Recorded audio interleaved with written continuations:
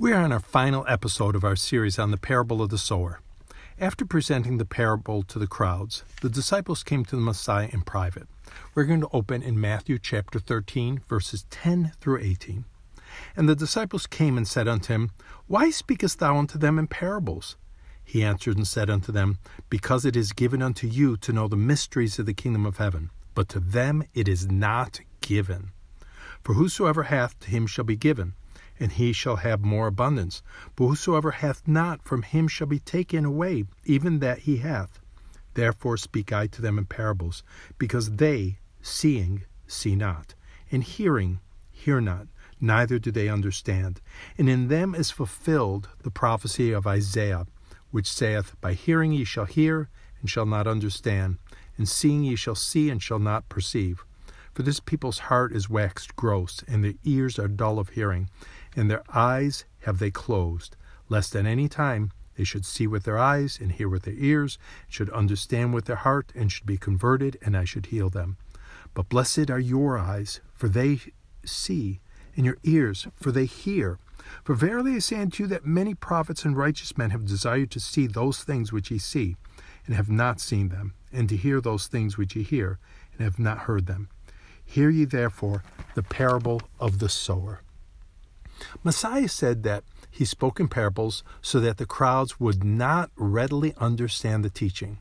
He pointed out that many prophets had desired to hear the teachings that the disciples had heard, but the prophets were denied that blessing as well. Yeshua taught that this was a fulfillment of Isaiah the prophet, because the people really did not want to understand. Even with this explanation, however, we're left a bit uneasy.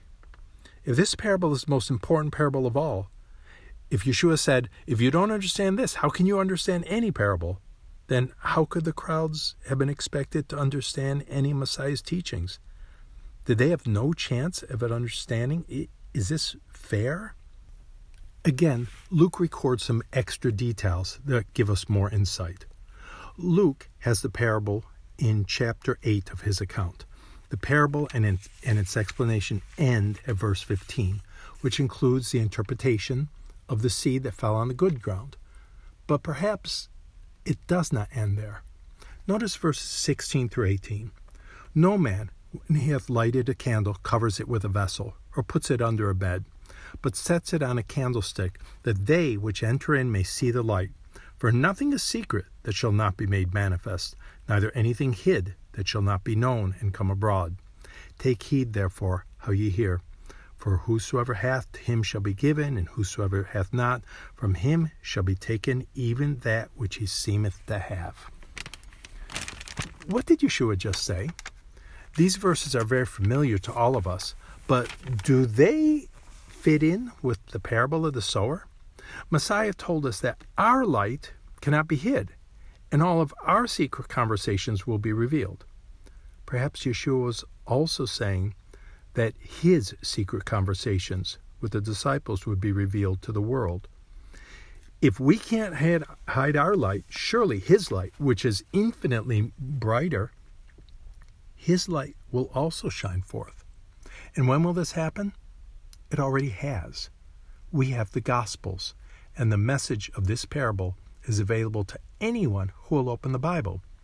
Yet, many, sad to say, never open the Scriptures, or even care to. Is that any different than in Yeshua's day? Those who have been taught the Gospels since they were children may not appreciate the difficulty of understanding the parables. That's because we have the benefit of the written word. If we had never heard any of Yeshua's parables, and we were given this parable without the explanation, we would have no idea what it could mean. But, praise God, we have the benefit of the written word. Sad to say, many do not appreciate the written word and do not take advantage of it even when it is readily available. Thank you for joining us in this series. We pray that's been a blessing for you. And as Yeshua said, take heed, therefore, how ye hear.